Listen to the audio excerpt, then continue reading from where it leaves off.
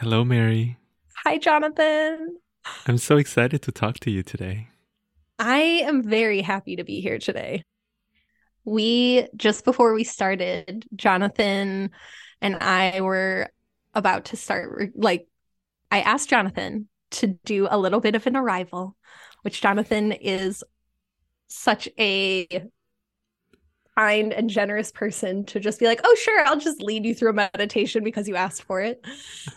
And I honestly don't even feel like I can talk right now. I already feel so relaxed, like I just want to go lay down. hmm And That's um that's a great space to be making a podcast, I think. yeah, I'm like, I can't even put words to this right now. But it felt so special and it made me Mm, think about um how we're in this shared space all the time, but the act of doing a meditation, the act of showing up to record a podcast, and the act of just signing on Zoom with a friend is like, I'm here with you. hmm And to then draw that out in a way that feels so like presence and intentional, mm, it's so moving because earlier I was thinking how when we show up in these spaces, whether in a reading or a course, it's like when it's something because you're doing it from a place of pleasure, really. It's mm. like I'm here to give my energy and receive energy, but it feels like it's always here. We just know this time that we're in this exchange because we've Totally. set the parameter. Yeah. Yeah. It's actually reminding me of something that came up in my training with one of my energy healing teachers, Deborah Kremens, where it was kind of this awareness of, oh, maybe we should all just walk around like this, you know? Like, how would the world change if we just walk around as if we're in a reading? And, Mm. we are able to see things, but we're also looking at it from a lens of like true humanity and compassion, and not Mm-hmm. really from a space of like, I have to defend myself or I have to protect myself? Hmm. Mm-hmm. And it's like trusting that openness Yeah. because I often, like when I'm just out in the world and you're like, I want to get these things done, even Hmm. if I'm just like, my goal is to walk to my friend's house. I still like have that intention Yeah. and like, don't distract me. Our Mars and Capricorn is like, I've got places to go, you Yeah, know? exactly. And it's like, but then I think about those times that I very much am in that like Jupiter Mm. way of going on a walk where you're like, Hmm. wow, what's that over there? Yeah. And like you probably still get to your friend's house in the general time frame, Mm. but you're open to receive all of this beauty along the way. Exactly. Exactly. Yeah, absolutely. I think it's really interesting to realize too. I mean, you and I both have Mars in Capricorn natally. And also, I suppose our composite chart would have Mars in Mm-hmm. Capricorn too. And I think it's such an interesting placement. I've been thinking a lot about it and a lot about how it's both such a gift because, otherwise my Pisces sun would just never be able to get anything done in life. And also at the same time, it's a very sharp blade. And sometimes like I need to be really aware and conscious around when to use that and how and, you know, like when it's appropriate to be using that because sometimes it can really be turned as a weapon, you know? Mm-hmm. Mm-hmm. This is reminding me, which is funny. This is a perfect tie-in because I was talking to our friend Rebecca the other day about Mm-hmm.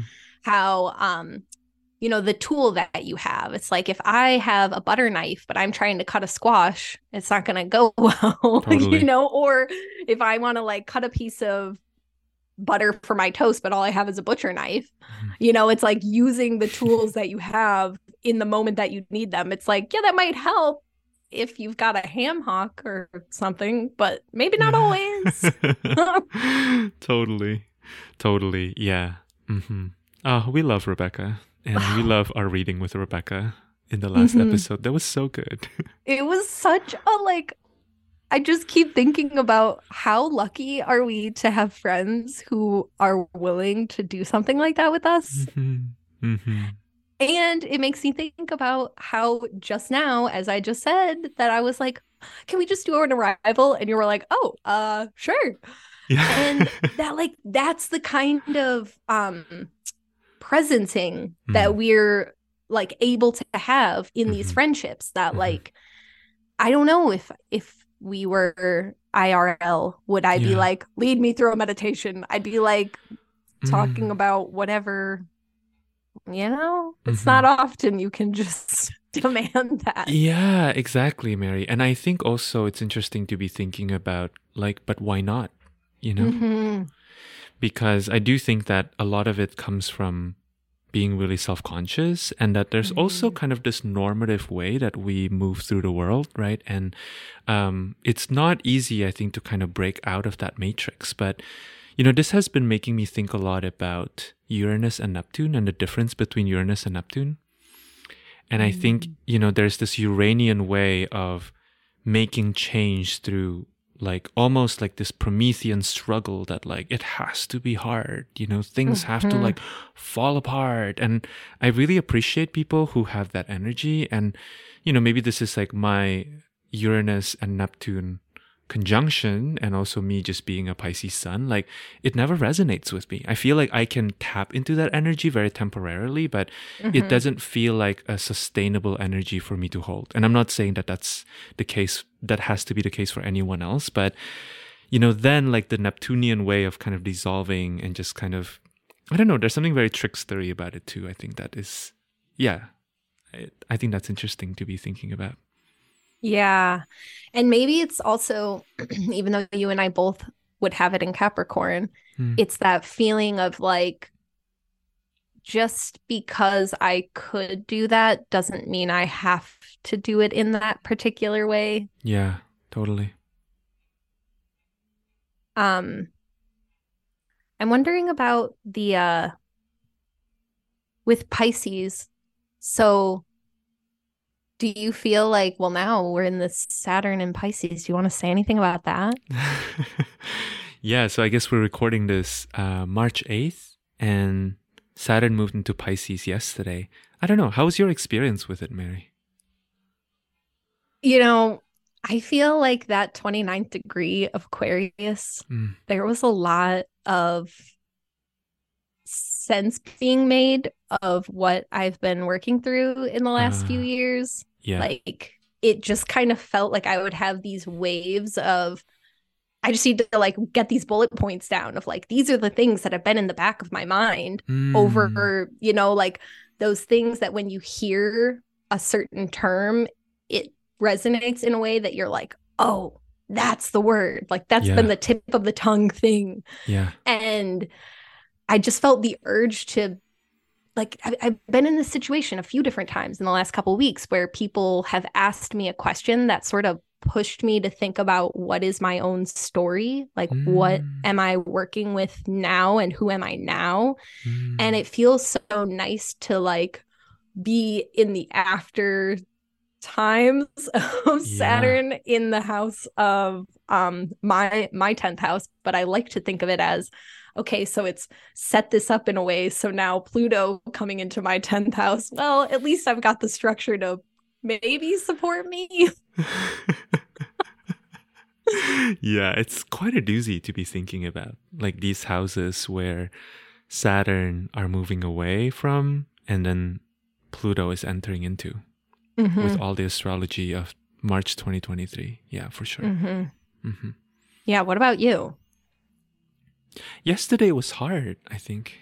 Um, to me, well, Pisces rules my seventh house, and Mm.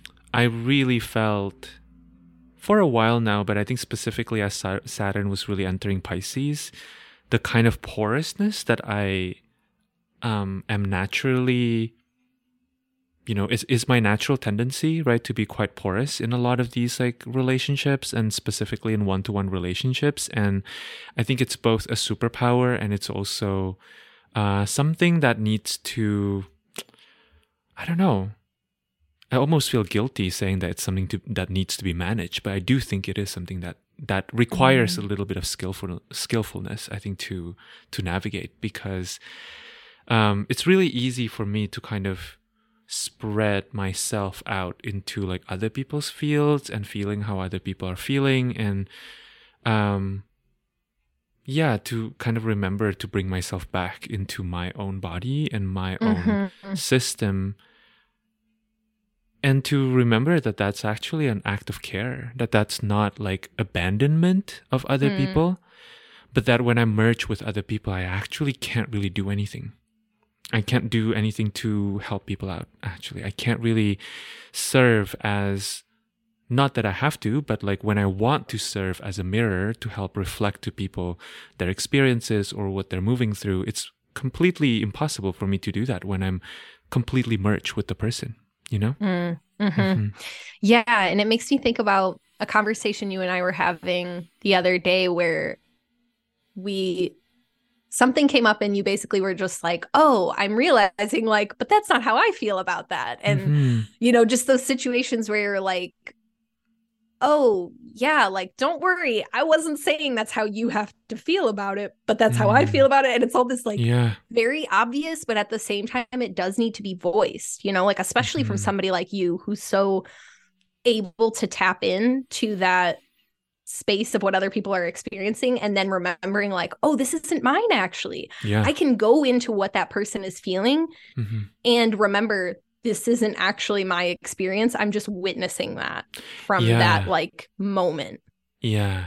I really love this conversation, Mary. I actually have been reading, I hope it's okay that I'm saying this, but I've been reading the advanced copy of Natasha Levenger's Healing the Inner Child, because I'm interviewing her tomorrow in advance of her book coming out. And it's just kind of, I don't know, it made me think a lot about, what even is the inner child, and I really like how she's describing it in the book, where she's talking about the inner child as, those moments, right, of like when you can't see any other perspectives in the world, or you're so like stuck in your own particular lens, and it almost feels like, or this is specifically the wounded inner child, right? You know that you're in your wounded inner child when you can't see anything else but your perspective, and like the world seems small, and it almost seems like you have to like, you're either like crushed and you're crying inside, or you have to like protect yourself. And I think it's so interesting because for a lot of people, like myself included, who has a lot of, like I grew up with caretakers who are really fabulous in so many different ways, and also, maybe are not always aware of the energy that they're bringing into situations and like how they impact their children or like the people that they care for on an energetic level, right? And it's not their fault. Like they didn't really have the tools. But I think for me, my inner child feels like in order for me to be safe, I have to understand what is going on with my caretakers, and then I have to solve it for them, because they are not, often they're also having an inner child activation and they're not even aware of it, right? So then there's this feeling of like, I don't know, when you're like in a child's body and you feel like you can't really like separate, or you don't have these social tools to be able to ask, like, hey, I don't really think, do you want to talk more about that? What's going on there? You seem a little activated, mother. You seem a little activated, father. Do you want to talk about it? And that it's also like, wait a minute, I shouldn't be, however curious I am about like gauging the situation, and like, maybe it's my Scorpio 7th that's always like, ooh, but I really want to know what's going on under that. Yeah. But it's like, we're the kid. We're not supposed to be the therapist. Like, I'm not supposed to be doing that, even though it's like a gift that I have. And even though like you and I both have like a similar, ability to be with somebody and really like want to know where you're coming from and like help them understand. It's also like, wait, but when I'm attending to that person's inner child, but I am a child, or now us going back to that, it's like, oh, so my inner child is time traveling in some way. No, totally. I mean, I have a lot of really complex feelings about that. And then I think, I'm gonna say my piece here, and then I think we should kind of recenter maybe listeners to like why we're even here, because I feel like, Yeah. it's been like 15 minutes where we just kind of freewheeling, which is probably really fun too. But I have a lot of really complex feelings about that, because I do feel that at least this is where I am in my relationship with my parents, because yes, I am their child. And also I want to really start seeing our relationship as like fellow humans who are just walking each other home, and there are going to be a lot of limitations around that, right? And, I think that part of what sometimes makes it very challenging to be an adult child is that you are constantly, I don't think there are any other relationships where the inner child activation is as intense as it is with our parents, right? Like with our actual parents. And at the same time, my Mars in Capricorn kind of sees that as like the most advanced level. And I'm like, give it to me, Like if I can work through it with my parents, like, boy, can I take over the world, Yeah. World domination is always there with Mars and Capricorn. But but yeah, I suppose it's interesting, because my complex feelings have to do with like, yes, I think there is that part of myself that is always feeling like, but I am the child. Like, I'm not supposed to be doing this. And also now I'm no longer the child, so what am I going to do now? And it's interesting, because I think these conversations can really bring up a lot of shame, or like there's a lot of energetics of shame of like, why can't you heal your inner child? But I really don't mean it from that place. I mean it from a place of expansiveness, of like, oh, there's so much more that you can access when you acknowledge the inner child, but you also are able to access this wider perspective, that's more than like the limited perspective of the inner child.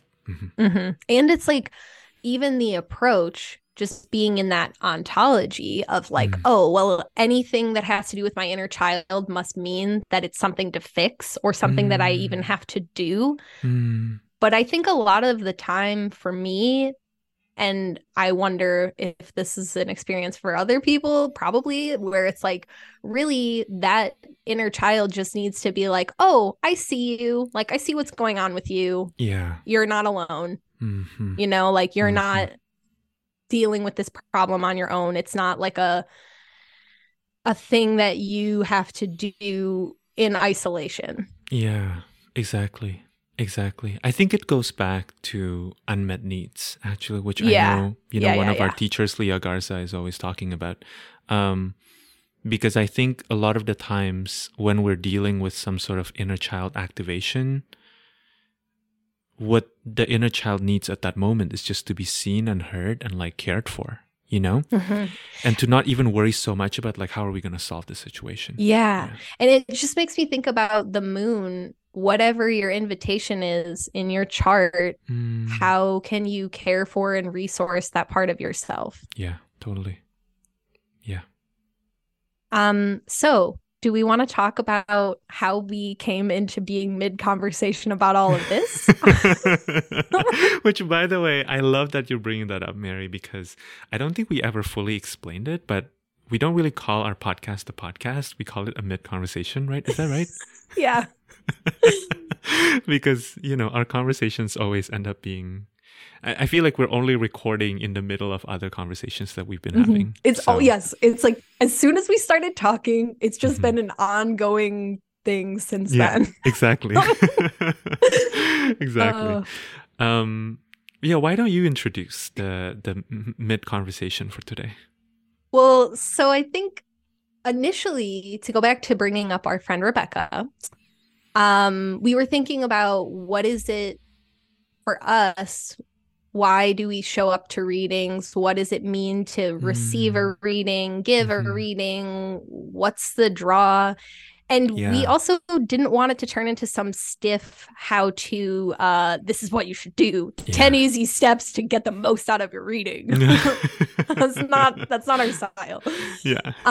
And so I think it just getting to like mull over that and see where our thoughts kind of wandered, it made me think about how recently, just thinking about the invocation for the Akashic records or even a prayer, it's like, what does it mean to show up in the present moment? Like you were saying at the beginning of this, like, what if we just all walked around like this and we always felt this good? It's like, what if we engaged with another person in the way that I feel you and I tend to engage with each other, that we're like, you know what? This requires a Zoom call. This is not for texting. This is not for voice messaging. Like, you know what? I really want to be present for you. So how can I do that and show up in a way that's like giving both of us the best chance at being heard and seen?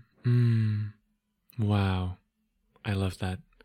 Yeah. And from that share, Mary, something that I'm feeling into is that, even just thinking about defining what a reading space is, right? And not saying that the definition has to stay in stone, and doesn't mean that my definition has to match with any other person's definition. But I think something I'm hearing from you is that one of the benefits of creating a reading space is that you are showing up with the commitment of really being with the person and seeing the person, using our energetic or psychic or magical tools, right, to really witness and see another person, both through the lens or with the intention of being with them and their suffering. And if they're even suffering, sometimes you come to a reading and I'm like, I'm not even suffering. I don't know why we're here. I'm having a great time. My life is fabulous.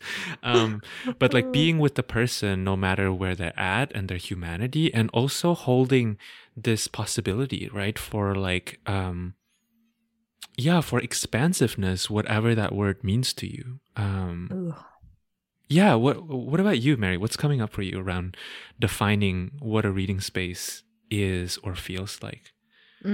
I love what you just said about that expansiveness, because I think showing up across another person in this way, it's like I talk to somebody when if I'm dealing with something, maybe it's not suffering, maybe it's just something I'm trying to make sense of.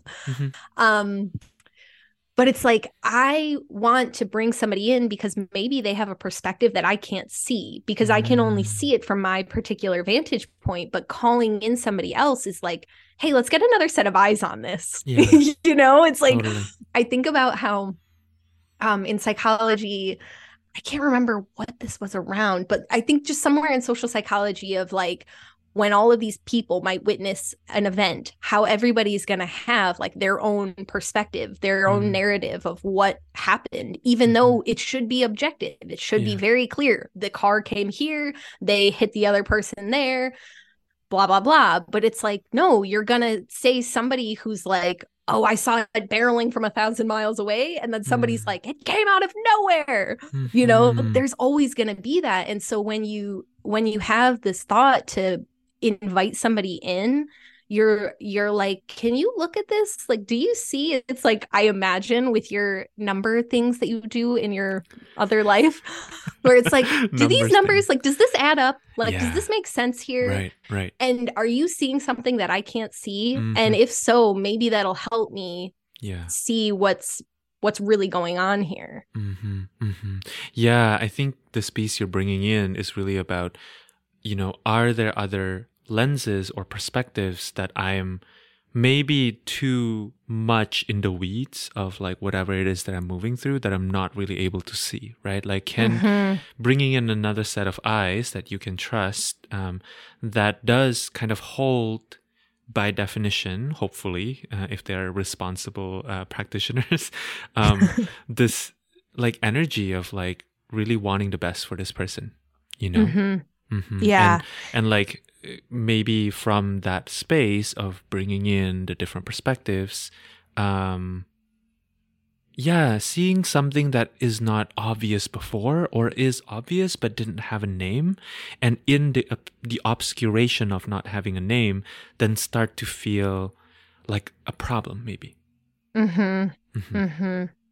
I don't know. Maybe that's too abstract, but I think No, you catch my drift. Yeah. to me, it feels like getting a diagnosis of sorts, where like, yes, a diagnosis is like, oh, they're getting a label and like that's all they are. But it's like, no, a label will help you cultivate tools. Like maybe you don't have to go through all of the practices or, you know, treatments or whatever Stumbling around for in some the dark. illness, but like we need to know what we're working with here. Because if you have a broken leg, giving you the medicine, you know, it's like I need to give you the appropriate medicine, the right dose, the right form. Like it has to be appropriate.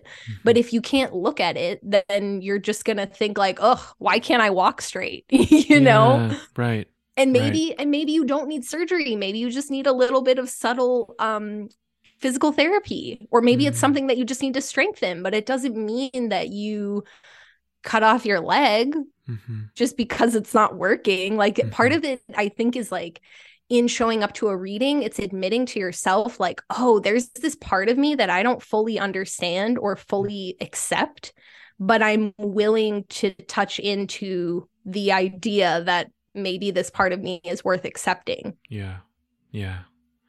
I think that's really important to name. And I think something that it's what that's bringing up for me is also this idea of neutrality, which is such an interesting word, because I think neutrality has a lot of different connotations to it. And I want to be very careful in terms of defining what I mean when I say neutrality, because first of all, I don't think that any of us can be objectively neutral, because I don't really know if there's such a thing as objectivity, like in this world in general. Like, how can someone be fully objective? Like that does not really, I don't know. I don't really think that that's fully possible. And at the same time, you know, something that I really struggled with when I was coming into this work, specifically from, you know, again, bringing in Deborah Kremens, my teacher, coming into this space of doing readings, it was really hard for me to even understand what neutrality is in the beginning. Like it took me at least like a couple of years to even understand what she's talking about when she's talking about neutrality. But what I'm learning from her and my studies with her and doing a bunch of readings is that I think neutrality means being aware of your own agenda and your own attachment to like what the outcome needs to be. Because I think sometimes, you know, obviously each of us have our own lens, right? Our own perspective about what healing looks like based on what our trauma is, you know? And it's like, for example, something that's been coming up a lot in different conversations for me is this idea of like how people feel really sad when fractures happen within different communities, like when maybe, you know, different members of the community don't get along, right? Or maybe like when you're in a friend group and then someone doesn't get along with someone and you kind of get caught in the middle. But I think what's interesting for me in having these conversations is a realization that, you know, what is most empowering for one person can be really disempowering for another person, you know? Like maybe if I come from a perspective of like having experienced separation in my home, you know, whether that's maybe my parents separating or, you know, being separated from a particular land or situation that I really, really enjoyed being in, or maybe like having to leave a particular school that I really enjoyed being at when I was a little kid, then maybe separating feels very, very painful to me. But then for another person who had to stay in situations that don't serve them for a very long time, like maybe staying stuck in a marriage or like in an abusive relationship, it may be the case that for them, leaving is the most empowering thing, you know, because staying together is not always the best thing, right? So I think that to me, when I'm thinking about neutrality, that's kind of what I'm really thinking about, because people can come to our space and we may have a vision of like, what may be the best outcome for them. But I think having a certain level of space and humility to not feel like we have to impose that upon a person and like navigating that with a lot of gentleness is, I think, part of part of like holding a reading space with compassion and also responsibility. I don't know. What are your thoughts about that, Mary? Well, I was also thinking how when you were talking about leaving or separating as like really liberatory in a way, it's kind of like I'm off on an adventure. You can either look at these things as an adventure to be excited about or a treacherous journey that you're scared about. And and sometimes it's both. Yeah. Sometimes, it's like the beginning of any relationship where you're like, oh, this is super fun, but also like, oh God, are we together now? Like, is this, what are we doing? Totally. It makes me think, so when you were talking about neutrality, it made me think about how when I first started going to Kathleen Bowman for energy work, she was talking to me about like this, it's so hard. I'm like, how do I verbalize this? Basically, like being somebody who has dealt with a lot of anxiety, functioning from a place where like I was at this level of anxiety always being there. And she's like, we just want to kind of like lower you down to like this level where like you'll still be, it's not like you're not operating or whatever. It's just like, we just want to like tune it down a little bit.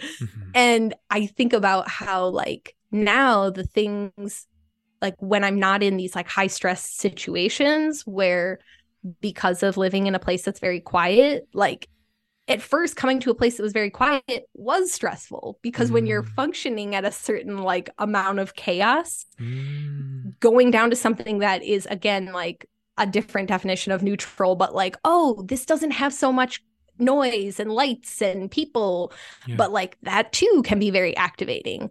And so I think there's something about being seen with another person in that same way where you're like, oh God, it might not feel comfortable to be across from somebody, but maybe if you have time afterward, or maybe it's years go by. Like I think about how the first astrologer I ever went to in fall of 2019, like I've talked to her one time since then, but there are things that she said that at the time I was like, I just don't want to hear this, and then actually those are the things that stuck with me.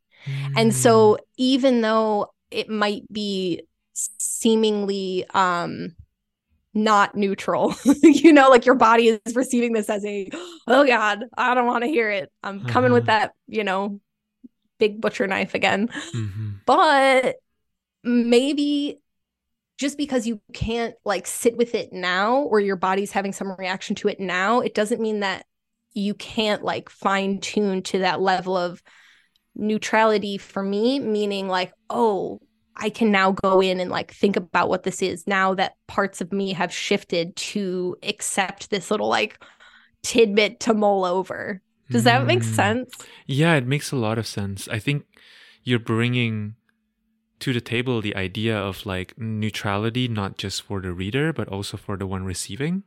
And I think it's really interesting because I have to think about this a little bit more. I do feel like for me, I always really kind of place the role of like holding the neutrality towards the reader. Like I don't really think that the person receiving needs to be neutral. In fact, I want them to be kind of really in their feels, Yeah. Which but is, then, I guess, we were talking about the potential of also naming this episode Readings and Feelings. I think that like, no, I found that like when I'm really in my feelings, like those tend to be the times when it's most helpful to receive that reading. Yeah, because you're so receptive. Yeah, but you have so much practice with that. I think sometimes feelings come up and people don't know what to do with them. And I forget when I'm not hanging out with people like you. I'm like, oh, what's the big deal? So you're a little emotional. So you're crying in public. Big whoop. We forget how much this is not just practiced in these spaces of one-on-one, but how much the communities we're in, it's so safe to just like, this is just where I'm at today. And that's fine. Like even that is radical from where we came from. Totally. Yeah. It's interesting. I think something that's coming up for me too is like, I think it feels very important because I've certainly done this to to not really use neutrality as like yet another tool for like shaming ourselves, you know? Because I don't think the point of really understanding our lens and our agenda, implicit agenda, is to live without any agenda. I don't think that's possible. But I do think that becoming aware of them and then knowing when it's appropriate to allow them to stay in the space and to kind of move them outside of the space, that to me is like, that's kind of where you're constantly moving, right? Or you're constantly cultivating the skills. Because another thing that I'm curious to hear your thoughts about too, Mary, is this idea of, I've been thinking about how in reading spaces, what's so interesting is because it's such a saturated, energetic space, right? You can really, I think you really move beyond the dogma in a lot of reading spaces, at least when it's working out.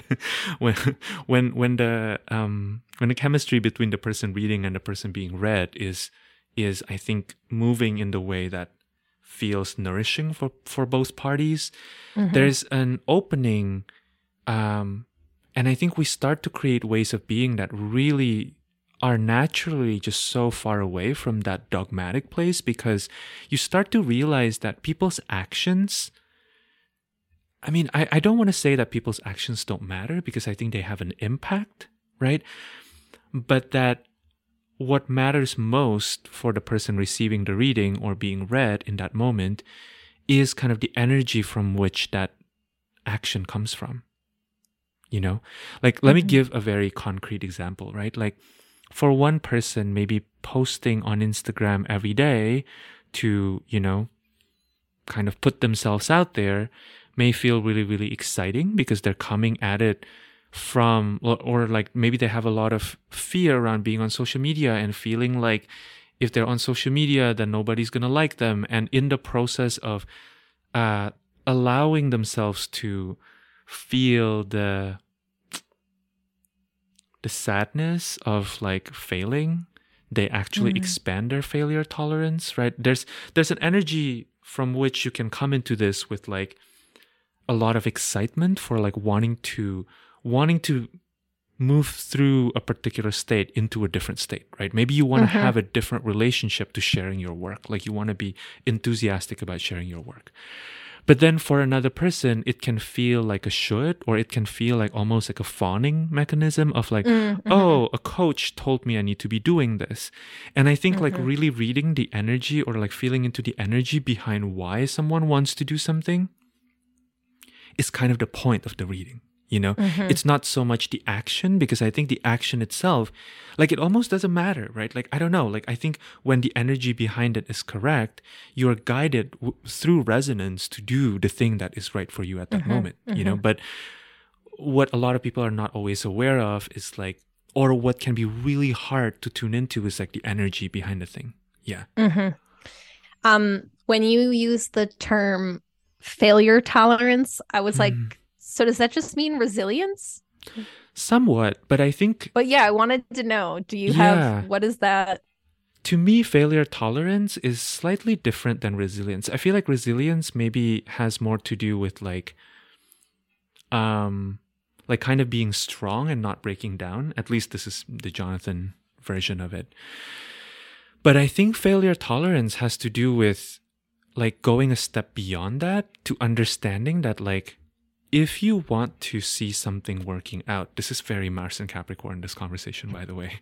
But like, if you really want to see something working out, you do have to move through a lot of embarrassment, and you do have to move through a lot of discomfort, you know? Yeah. Yeah. Well, and it's interesting, embarrassment.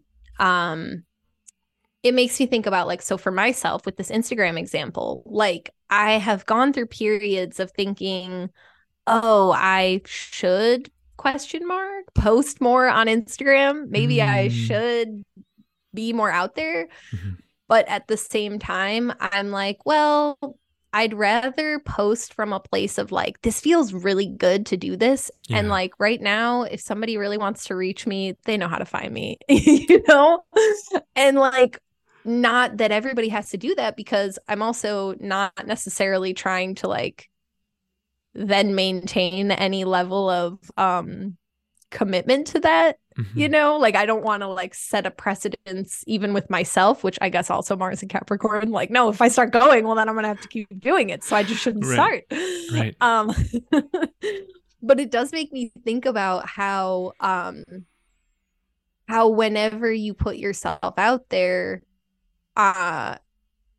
really you should be thinking about if there's any shoulds. It's more about, like you said, with this was it agenda, and what was the other thing with neutrality? It was like your own agenda with the agenda, your own lens or perspective. Yeah, and lens. It's like, well, why am I posting anything, or why am I in relationship? You know, like to bring it back to this thing that you and I are doing is like, why are we even doing this? It's like, I don't know, because I'm just really curious about what happens when we start talking, and I like how I feel when I'm with this person. Yeah, totally. And like that is also enough of an agenda. But I also think maybe in a way, what do you think about this? Maybe in a way, us doing this podcast is sort of like offering a reading to the unknown receiver. It's like, here, have this. We're just going to give it out there. And if you want to listen to us, cool.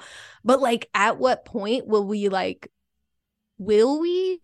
I don't know, want to try to be more visible in this? Or we're just like, I don't know, I'm just doing, like, partly I'm doing this because it's fun. Yeah. And maybe it would be fun to find more people who want to listen to it. Or maybe this is just the project of like vocalizing a thing with another person. Yeah. Yeah. Yeah, I think that's really, really interesting. It makes me think about, you know, and this is slightly, I think, maybe moving away from talking about readings, but it's making me think about, like, what ingredients are necessary, you know, for like a certain project, or like what structures are necessary for certain projects to be visible. And I do think with visibility comes responsibility, and I think it feels really important to my Mars and Capricorn to not take on any more responsibility than you have capacity for, which, you know, kind of going back to what you were sharing about Instagram, to me, I do think that, like, I don't know, I do think that every single time I do a reading, I just always am so grateful and like filled with so much awe and wonder that like people even entrust their stories to me, you know, and to be there with me. And so I feel like, I don't know, like my sacred duty is then to really kind of check in with myself and feel into like, what do I have capacity for, you know? And I think to really like show up, it's also interesting thinking about like, what is the mechanism, right, through which people come to you for readings, or people find your work, because that's going to also really impact the reading space and impact the kind of things that people want to talk to you about. You know, like recently I started talking about my experience having been bullied in middle school, which I don't think I've never really hidden that part of my story, but I don't think I was so like out there openly talking about it. Yeah, or it feels like the energy with it. You're like, well, that's a fact. I can state a fact, but I'm not gonna like energetically fully expose in that way. I think whenever that's my experience in talking to you about it. Yeah, right. Like it's just more like, oh, that was a thing, right? But I think I'm kind of now coming to a place where I'm like, oh yeah, you know, that really in some ways that really hurt me, but it also taught me a lot about working with projections, actually. So I think in some ways, I'm not saying that I'm 100% there, but I think it's made me a lot more skilled at working with different projections that people might project onto me, compared to someone who didn't have to work through something so traumatic at such a young age, you know? And what I'm noticing, Mary, is that there are more people coming to my reading space talking about that, actually. Like people want to talk about like having been bullied. And I'm like, yeah, you know?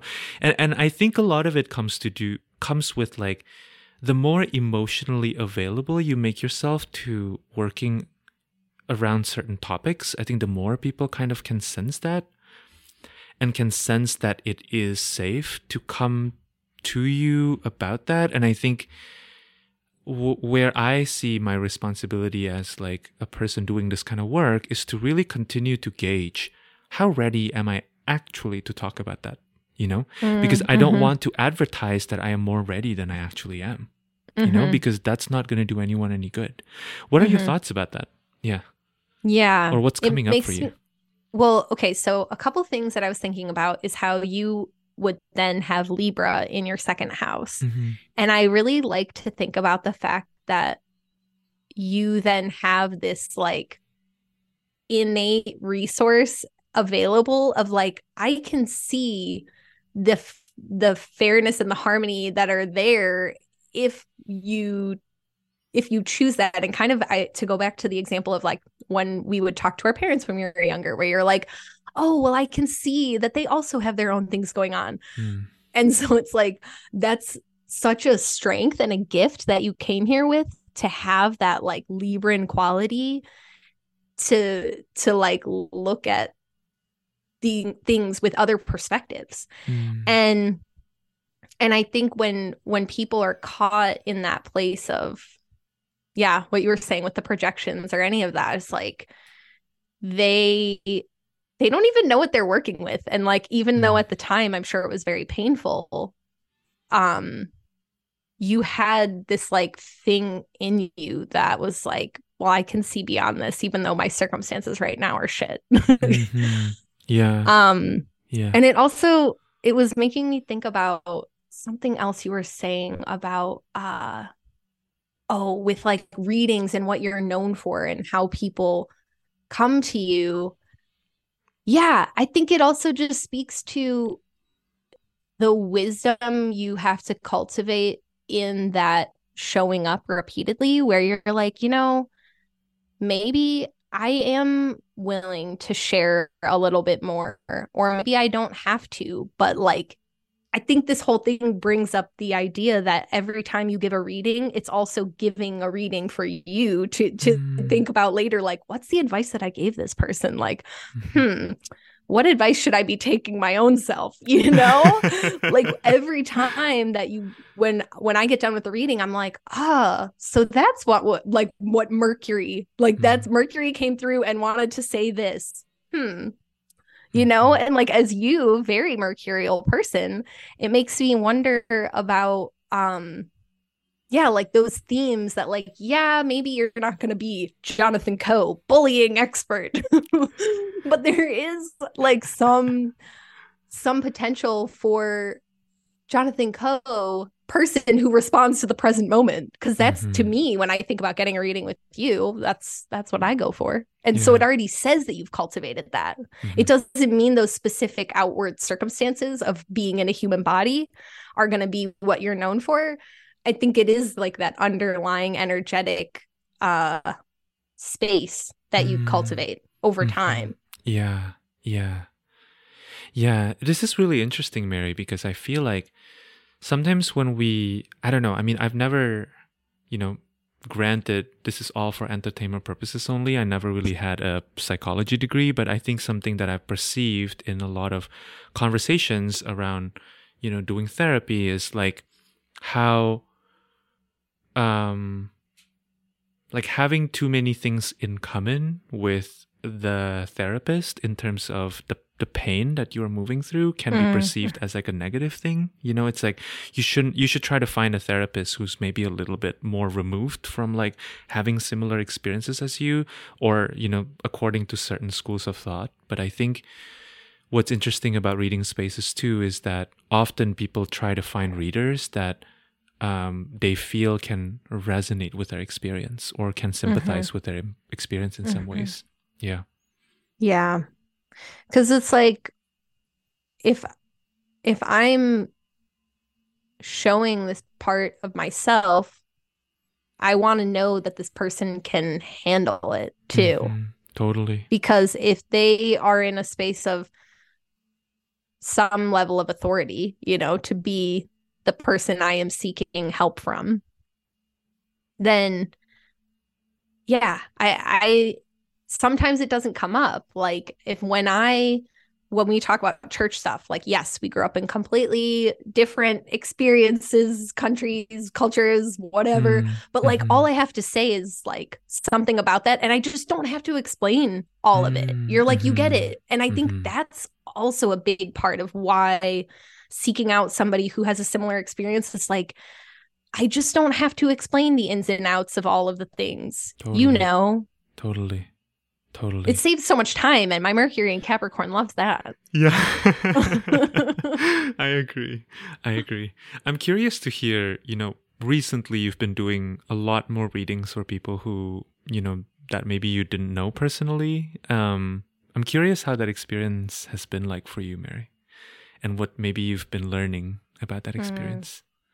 Yeah. Well, I feel like I still know them on some level, like we're in a big class together, but it is a funny I think there's something that's really nice about it gives you this experience to like really get to know somebody quickly, because it's like that feeling of going to camp where at the end of the week you're like, what was my life before this person that I met?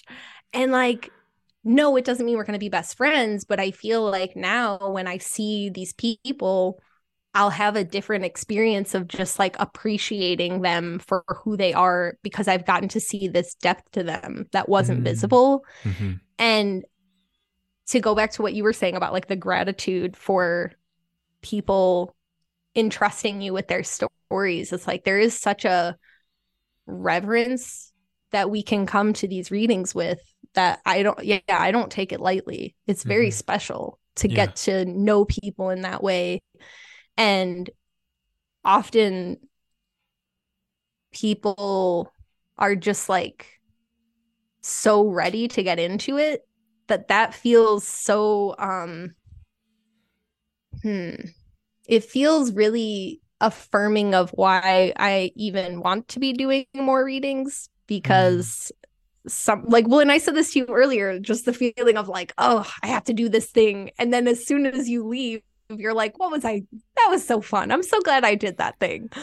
And it's like the more that we practice that, it's the same as like building that tolerance, even though this is like hopefully not a failure tolerance, but just like a showing up tolerance. That you're like, oh, I actually don't feel drained. Because I think also you and I, like in our lives, have been a person where a lot of people will come to and be like, this is what's going on with me. And you're like, okay, I care about you. But like at a certain point, like I can't do anything for you, but I feel this stuff and I don't know how to detach from that. Ooh, yes. And raising so my hand. It's so refreshing to just be with people who are like, thank you so much. And then the case is closed. Our call is over, and I can just be like, oh, dust my shoulders off, not my problem anymore. Right. And that doesn't mean that I don't care or even that I forget about that person. It just means that like having a distinct contract feels so nice, because in our normal day-to-day, we don't always have that. Or if we do, we're not often reevaluating it. Totally. And like reconciling, like, I want to believe in the generosity and the reciprocity of these relationships, but when there's nothing nicer than just being like, we are meeting for an hour, maybe we go a little bit over, and then you can like give it your all and then be ready to just like close it and step away. Yeah, totally.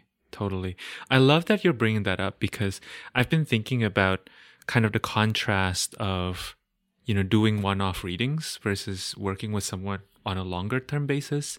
I do think that on a longer term basis, like it is always really helpful to kind of create mechanisms around which you can continue to like revise that contract, or like have conversations, or have, communication opportunities where you can just kind of share how you might want to update that. Because I think that it's very challenging to be growing as a person, but then not be growing in your relationships. You know what I mean? I think that's where people can feel really stuck. And I think ultimately, like, a longer term relationship, even between a reader and the person being read, I think ultimately still kind of needs to kind of be reset. And it's really interesting because, like, for example, there are teachers and readers that I've come to over the years, and what I've experienced as kind of, maybe where I feel the most safe is like where this person is constantly clearing the cache, like in a way that, sometimes can feel a little jarring of like them asking me, and I'm like, didn't we talk about this last time? But like they actually just like emptied that vessel, because they show up like truly in this moment without.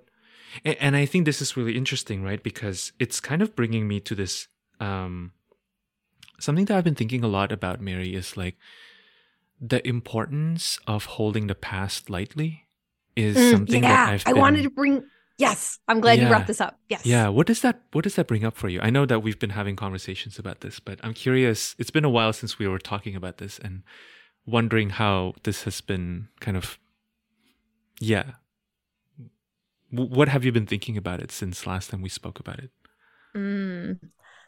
I think, of course, we don't want to forget everything about the past, but what feels most present is actually how these physical bodies that we have, as much as it's amazing, we instantly connect on like a spirit level to just be like communicating through the air in this way. We can't fully forget the bodies that we came here with. So like, even if my spirit is showing up in the present, my body has information that it's like, hey, wait, don't forget about this thing that happened. Because, last time you brought up bullying, it didn't go well. Or like last time you did that thing, don't do it. Yeah. And so like, I'm thinking about how most of the time, I don't know, maybe I have much more perceptive friends these days, or maybe it's just my personality. I don't think that people always know like the internal struggles that somebody else is having in that present moment. And so it's like, oh, they might just look like they're just nodding along and whatever, but you can't know what past is also in the moment with them, or future for that matter. The other timelines, we'll just say that. We have no idea what those other timelines are, and how you really have to like presence that, or you don't have to. I guess it's just like a helpful thing that sometimes I can't forget this nagging thing that's coming up, and maybe I can't even label it. Maybe I don't know that this like stiffness in my neck is because of some other thing, but when I am noticing it enough to just be like, hey, I'm just letting you know I'm feeling a little anxious today, or whatever the thing is. Or like for you and me, we've had this conversation about like, maybe we should just wait until we can talk in the same timeline, like in the present moment, because if we're meeting each other out of time, it doesn't mean that we like can't be informed by that. But I think as a person in conversation, you have to remember that another person, this is feeling so like, are we ever talking about the same thing? Moment, because you just don't know, God, my brain. I think so. I love that you're bringing that point up again, Mary, because to me, a lot of it has to do with discernment. And again, like coming back to even as the person sharing, like what is my intention in sharing? I mean, this is something that I've been doing in a lot of my reading spaces, like becoming really, really like helping the person who comes to the reading be very clear about what it is that they're wanting. And it's not coming from the space of like people pleasing, but it's truly coming from a space of like, I want to attune to you.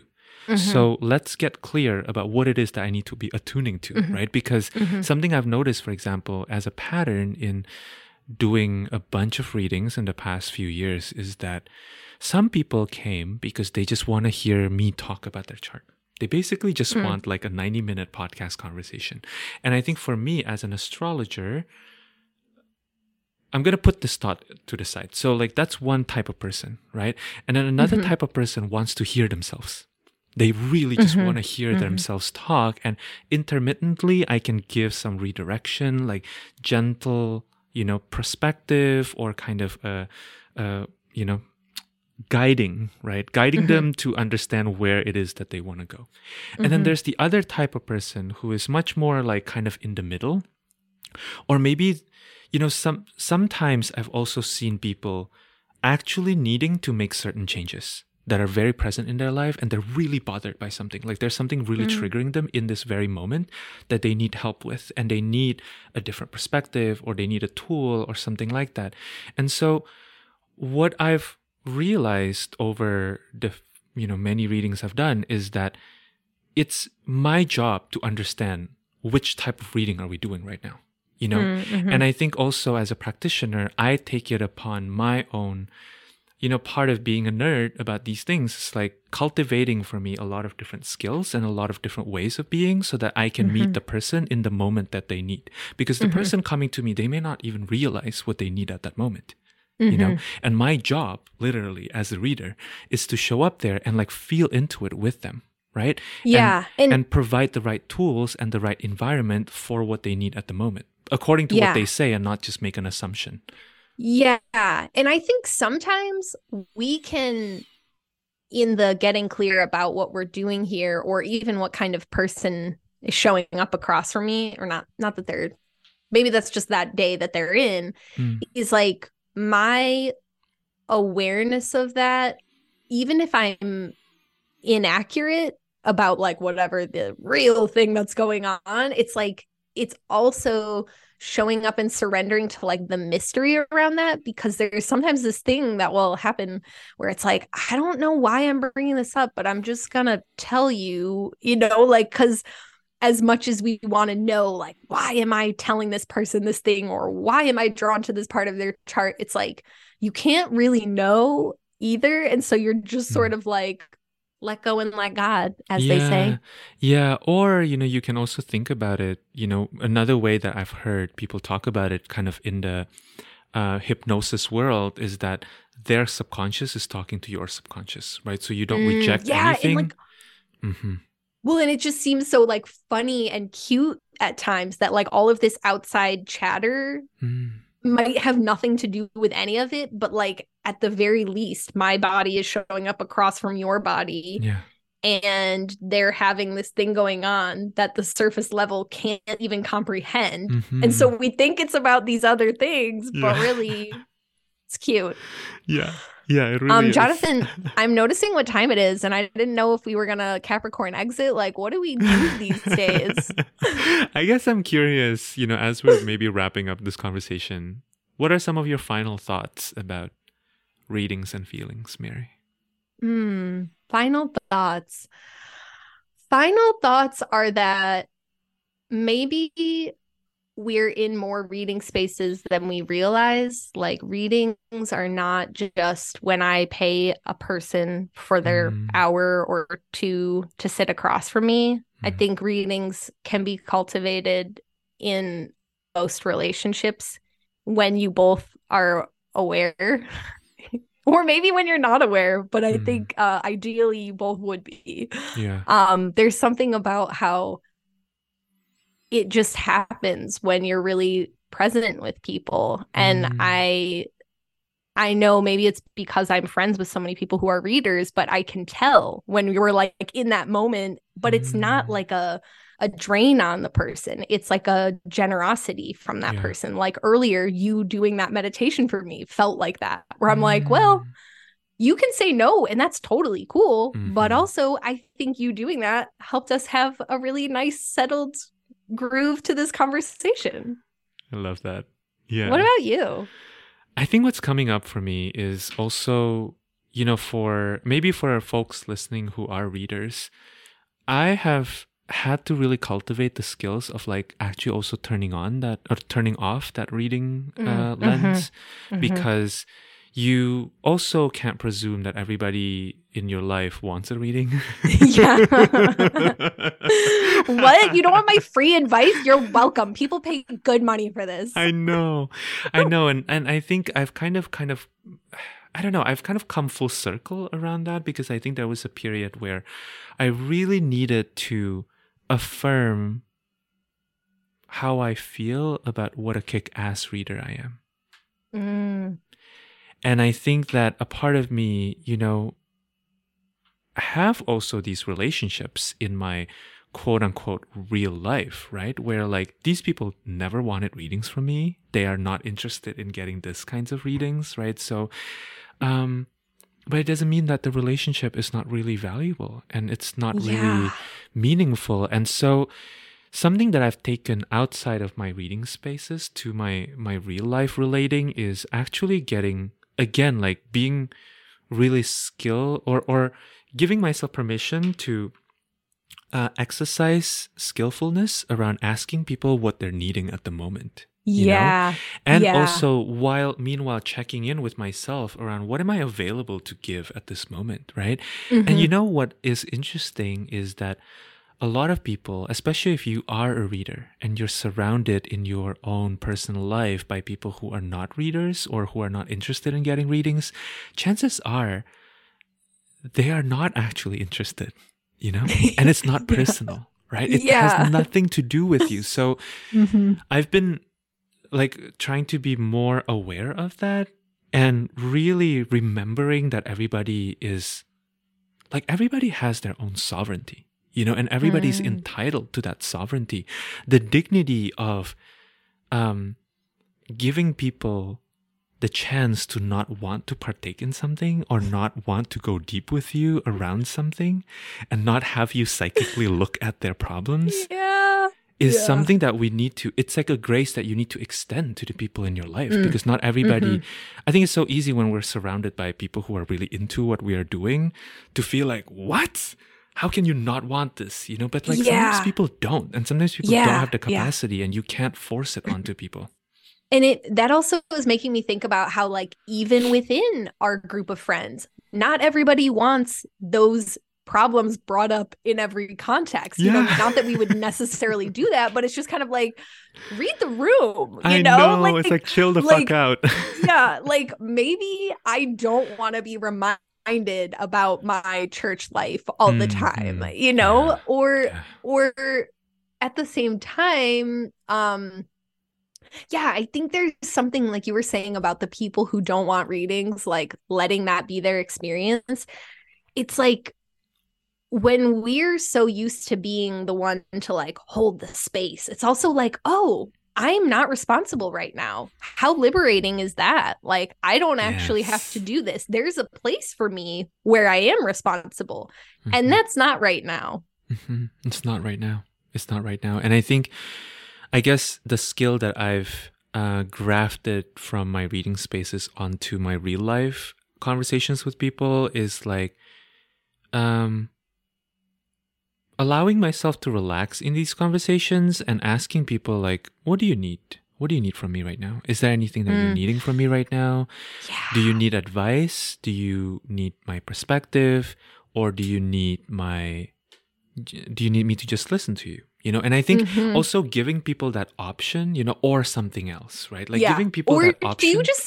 Do you just want space? Maybe we don't even need to interact at all. Yeah. I feel like is a very valid addition to the list. Absolutely. And I think that something I will say is that I've learned to not frame that as like, would you mind if I share something that comes up for me? Of course, people are gonna say I don't mind, because you don't want to look like a dick, You don't want to be like, no, shut the fuck up, bitch. Like, no, like people are not gonna. Some people maybe may. They should, yeah. But I think most people want to be nice. Yeah.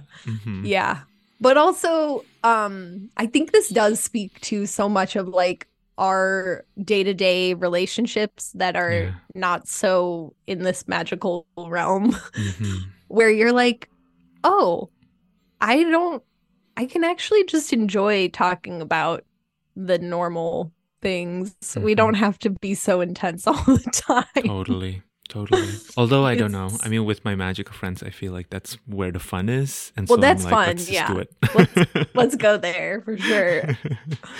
Jonathan, I have another thing I want to bring up before we close this out. Yeah. Go for it. We should plug, first of all, rating us, because what was it that you said a while back? I believe it was, if you're not going to give us 5 stars, then fuck you. You can kindly fuck off. That was kindly fuck off. Yes. Yeah, but kindly fuck off. Yes, please review our podcast if you have been enjoying our conversation. I think that the only place where you can leave reviews right now is Apple Podcast. So if you just go on Apple Podcast and leave us a review, it doesn't have to be long, but I always find it very helpful in getting our conversations out there. Yeah. And if there's you can also just give us 5 stars. And people can email us. We have an email address that if you have things you want to hear us just go on about, hit us up. Or I don't know, any other conversations we're open to receiving. Yeah. And you can also find us separately as well. We're both on Instagram. All of the links will be in the show notes. So yeah. Jonathan, this was a delight as usual. A delight as usual, Mary. And I feel like this was very much like the meeting of your Capricorn 9th house and my Taurus 9th house. So yeah. Thank you for doing this conversation with me. Yeah, thank you.